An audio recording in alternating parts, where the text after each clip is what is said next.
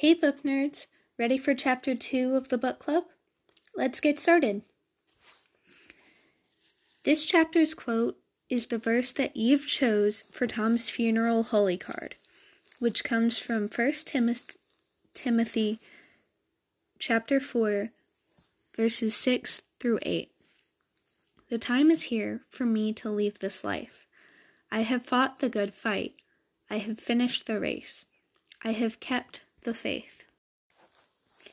St. Luke's Catholic Church, like the village of Riverton, was small but important.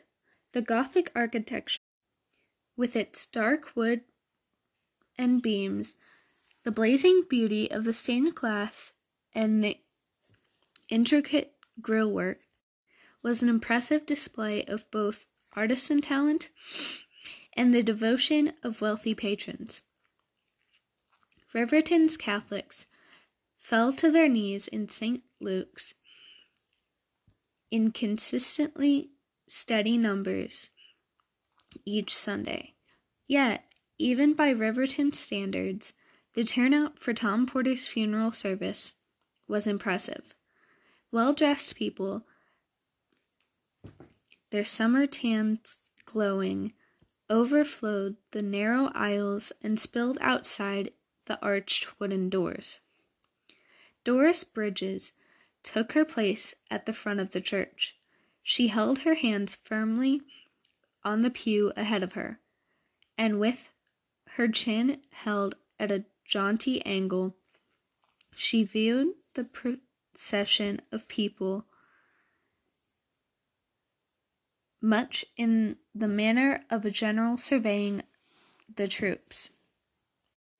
She was broad-boned and wide-hipped, and her full chest heaved with a deep personal satisfaction. It was a good thing she'd stepped in at the last minute to take charge of the funeral arrangements, she thought to herself.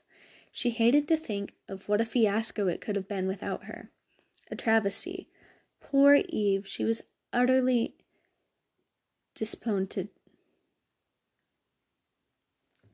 Usually her friend was so organized and creative, but Tom's death had shocked her into a comatose state. And her in-laws. Useless. They were positively ancient, certainly not up to the task of a large funeral. Doris mentally patted herself on the back for doing what any good friend would have done. And she'd done well, she'd thought, looking over the altar with a proprietary air. Dozens of tall white lilies adorned the snowy linen-draped altar. Beside it, near the communion rail, stood a table on which she'd placed a large, recent photograph of Tom and a single spectacular assortment of white flowers. Eve adored flowers. Doris had personally selected the unusual blooms, knowing Eve would notice her touch. She couldn't trust a florist not to fill in the arrangement with carnations. Doris sat a pew behind the grieving family, far enough to allow them privacy, but close enough that others would know she was a close, personal friend. She tilted her head and casually searched the crowd for familiar faces.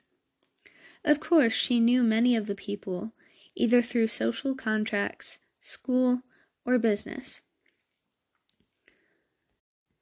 Her gaze was arrested by a tall, red-headed sobbing uncontrollably in the side vestibule. Doris didn't recognize her. Then again, how could anyone get a good look at her under that enormous floppy black hat? Well, for pity's sake, Doris thought with indignation. Such a showy spectacle. You'd think she was a widow. Some woman had no self-control. It was her duty as a ranking member of the community to set the tone, she supposed. When she made eye contact with the woman, she offered a careful, brief smile of acknowledgement, with a message to rein it in. But the woman was oblivious and sobbed on. She turned to look again at Tom's widow, who in contrast stood still and silent. She appeared little more than a faint shadow behind her black lace mantilla. Doris's heart seized with love for her friend. Here was a woman who deserved to sob. Eve was so utterly alone. Tom had been the pillar of her life. He had such vivacity and drive. He was well known, liked, and respected by everyone. Eve, however, was a private sort of person, very warm and friendly, but reserved. Tom and the children made up her world, and though she volunteered her time, she wasn't social. Doris recalled how once, over coffee, Eve had confided that the most important women in her life were the book club. Doris, who was extremely social, had understood and quietly agreed with her. Where were the girls? She wondered, craning her neck to scan the crowd. She spotted Gabriella across the aisle seated with her husband, Fernando, and their 4 children. They nearly filled the whole pew. The apples certainly didn't fall far from the tree in that bunch, she thought, as she surveyed the long line of gleaming black hair on bowed heads. They were a handsome family, devoted to each other.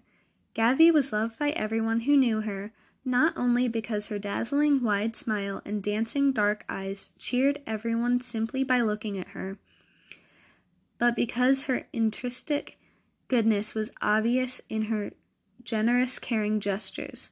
It was typical of Gabby that in the past several days she had fretted over lackluster Eve and her poor fatherless bebés, and had brought a truckload of home-cooked meals to Eve's house. It was no wonder Gabby's shoulders drooped today. Behind Gabriella sat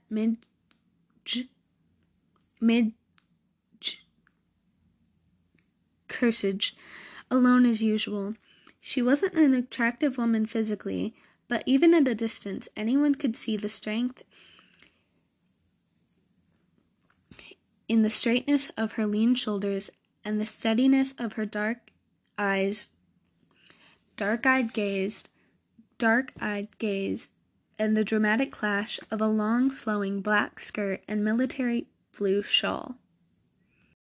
Of course you had to be tall to carry off such vintage clothing, Doris thought with a sniff, but she had to admit Midge delivered her own signature style to everything she did. Annie Blake walked up the aisle, then paused just outside her own pew.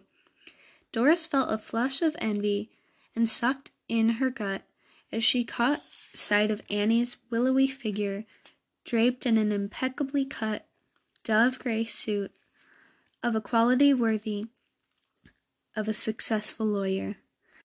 Everything about Annie smacked of sleek control. Her gray, sexy, high patent pump shone. Her itsy-bitsy black leather purse screamed order, and not one of her fine, perfectly blended golden hairs dared to slip from the chigon at the nape of her long neck. No matter how much money she spent, Doris knew she'd never look like that. Deep in her heart, Doris was convinced it was a cult secret that thin, attractive, successful women kept to themselves just to drive plumpy, dumpy women like her crazy. Annie's cat-like gaze flicked expertly over those who sat nearby, and Doris knew no detail escaped that radar sweep. When her gaze fell on Doris and their eyes met, Annie smiled in polite recognition.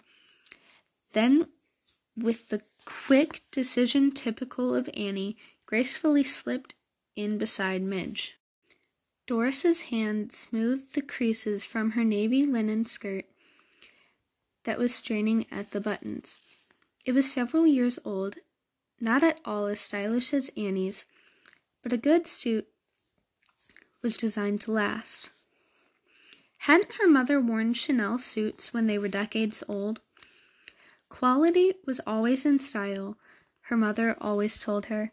Still, the waistband pinched mercilessly, and Doris promised herself as she sucked in her stomach that tomorrow she'd begin that protein diet she'd been reading about. And exercise, too. God only knew how many tomorrows we all have, she thought, looking again at the gleaming wood and brass casket that rested before the altar. Who could have imagined Tom Porter would die so suddenly? She'd always thought he was full of life, so handsome, with a quick smile and flashing dark eyes. More than once she'd envied Eve for the happiness and passion that was obvious in their marriage. So unlike her own. Doris brought her fingertips to her lips. It was always a shock when a vibrant man died, but when that person was as young as Tom Porter, everyone took the loss personally. Of course, everyone felt real sorrow and pity for the wife and children left without a husband and father. But an early death hit home because each survivor of a certain age felt the dark shadow pass over, reminding them that death was not reserved only for the old, that each day could be their last. Feeling a sudden twinge of worry for her own husband, Doris turned her head and searched the entrance for the umpteenth time for a sign of him. Her heart beat with hope when she saw Annie's husband John enter the church. His long Swedish figures and the perpetual tan that contrasted with his white blonde hair were easy to spot. He towered over those who clustered near the entrance. His piercing blue eyes scanned the crowd. Doris knew the moment he located Annie because his face broke into a smile at the very sight of her. He moved with the grace of an athlete towards the front of the church to meet his wife, unaware that the heads of women, young and old, turned as he passed. Doris's heart skipped a beat, wondering what it would be like to be so adored by a man. Again she anxiously watched the door, expecting RJ to follow John in. John worked for her husband, and it seemed natural that they would arrive from the meeting together. After a few minutes she checked her watch. Her worry instantly altered to pique. He was inexcusably late. To think he had the audacity to imply that he might not be able to make it to the Porter funeral at all. Doris recalled how last night she'd put her foot down. Imagine not showing up for a neighbor's, a friend's, a dear friend's funeral service just because of a business meeting. It was beyond rude. It was inconceivable. Everyone would notice. She couldn't help the tisk that escaped from her lips. How could he do this to her? This sort of thing was happening far too often lately, and was growing harder to make excuses for. And his hours, impossible. She really had to talk to him again about those late nights. He wasn't a young man anymore. At 54, he drank too much and did nothing but push with his construction company. That was the right formula for a heart attack. If he wasn't careful, she'd be the grieving widow, all alone, like Eve. She shuddered at the thought and glanced warily at the casket, then over at Eve. Poor Eve. The black suit dwarfed her delicate frame, and the long lace mantilla accentuated her face's wintry whiteness. From beneath the veil, Eve's watery blue eyes stared at the casket with stricken disbelief. She looked so fragile, paper-thin, like a shell of a cicada left behind on the trunk of a tree. A sudden gust of air could blow her away. She was flanked on either side by her two children. With a sudden rush of emotion, Doris reached out to clutch the hands of her own daughter, Sarah, and her son, Bobby, standing at her sides. Teenagers, they tilted their heads back to look at her quizzically, then with embarrassment. She saw bits of herself in their faces, and a lot of RJ, living with breathing proofs of their union. She squeezed their hands tightly. Family was everything, she thought. Poor Eve to have lost Tom. The thought of losing RJ, of being alone, filled Doris with fear. Annie couldn't wait to be alone. She stood at the base of the church's outside stairs, tapping her foot, waiting for John to bring the car around. A final few stragglers chatted in small clusters in the open vestibule, but everyone else had left, either for the open house at Eve's or home. Annie felt consumed with an unusual despondency, a strange sense of floundering in rocky waters. Tom's death came as such a shock. Just a few weeks ago, he was laughing as they chased him out of the living room for a book club meeting. She'd come home late from the office to hear the news on the phone from Gabriella. It hit so hard that she drank too much wine and clung to John all night long. She was an exiliant and didn't believe in afterlife. So why his death shook her so deeply, she didn't know. It's not like they were even close. Eve was her friend, not Tom, though she liked Tom well enough. The book club treated the husbands politely, and twice a year they partied together. Nice fellows, but in truth, they barely knew them. The husbands were just sort of there, like window dressing. Still, Tom's death shook them all. Someone she knew hailed her as he passed by and mumbled something about what a terrible shock this all was. She responded in kind and sighed in relief when she saw his back. God, she hated these things. The somber faces, everyone spewing out pat phrases, and Doris lording over them like a high priestess. And who was that redhead carrying on in the vestibule? She wanted to walk right up to her and slap her. Get a life, lady. He wasn't your husband, for crying out loud. Eve hadn't cried. That's what troubled her. It pained her to see the stricken look on Eve's face as they wheeled the casket away. Her instincts told her that Eve's feelings ran deeper than grief. Was it fear or perhaps guilt? Over what? Annie couldn't imagine. Eve and Tom had held one of those perfect marriages that gave the rest of them hope. People could always point to the Porters as living, breathing proof that good marriages still survived. Still, as a lawyer, she'd handled many divorces, and over the years she'd learned that behind closed doors there were three sides to every story. His, hers, and the truth.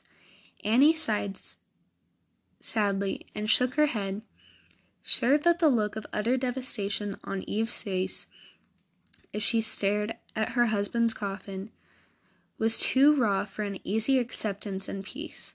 She counseled far too many women over the years to miss that look now. A brief beep from the curb was a welcome break from this train of thought. She looked up to see John's long fingers waving her towards their B&W. Are you ready to go home? He asked when she climbed in. Annie smiled up at John's solicitous face and nodded, her eyes expressing her gratitude that he could pick up on her needs so effortlessly. John was always there for her, watching out for her, caring for her. He really did spoil her. I'm more than ready, she replied, settling in and closing the door. She was relieved when the car swung away from the curb, leaving the church behind them. Thank God that's over. What an ordeal. Who knew Catholic masses could be so long? There wasn't a dry eye in the house. She began unbuttoning her suit jacket to the cool air conditioning. While she did, she recalled the emotional eulogy and the message that one's time on earth was finite. While the priest implied that one should prepare for heaven, her personal credo was to live each day as if it were her last. "How's Eve?" John wanted to know. "I'm worried about her," she shrugged. "But there's nothing I can do for Eve now. Doris has everything under control at the moment, as usual." The latter she muttered under her breath. "My turn to help will come later, when she needs legal advice. I hope Tom took care of her. That's all I can say. Otherwise, it'll be tough going for her." She brought her fingers to her brow and closed her eyes against the sorrow she felt for her friend's suffering that pierced straight to the marrow. Eve appeared lost. It was clear she was going to need a lot of guidance. Annie knew what that felt like, knew how many hard knocks a woman could receive when she forged a new life of her own. She knew, too, that she'd be right by Eve's side every step of the way. "Let's go get something to eat," John suggested. "Right now, I could use a good, stiff drink." John's eyes narrowed and his hands held the wheel tighter. "Isn't a bit early for a drink? We haven't eaten a real meal yet today. How about we go out for a late lunch?" Then, seeing her wrinkled nose, he said, "Okay, we'll call it an early dinner." Annie waved away his suggestions, annoyed by his worry about her drinking. "I'm not the least hungry.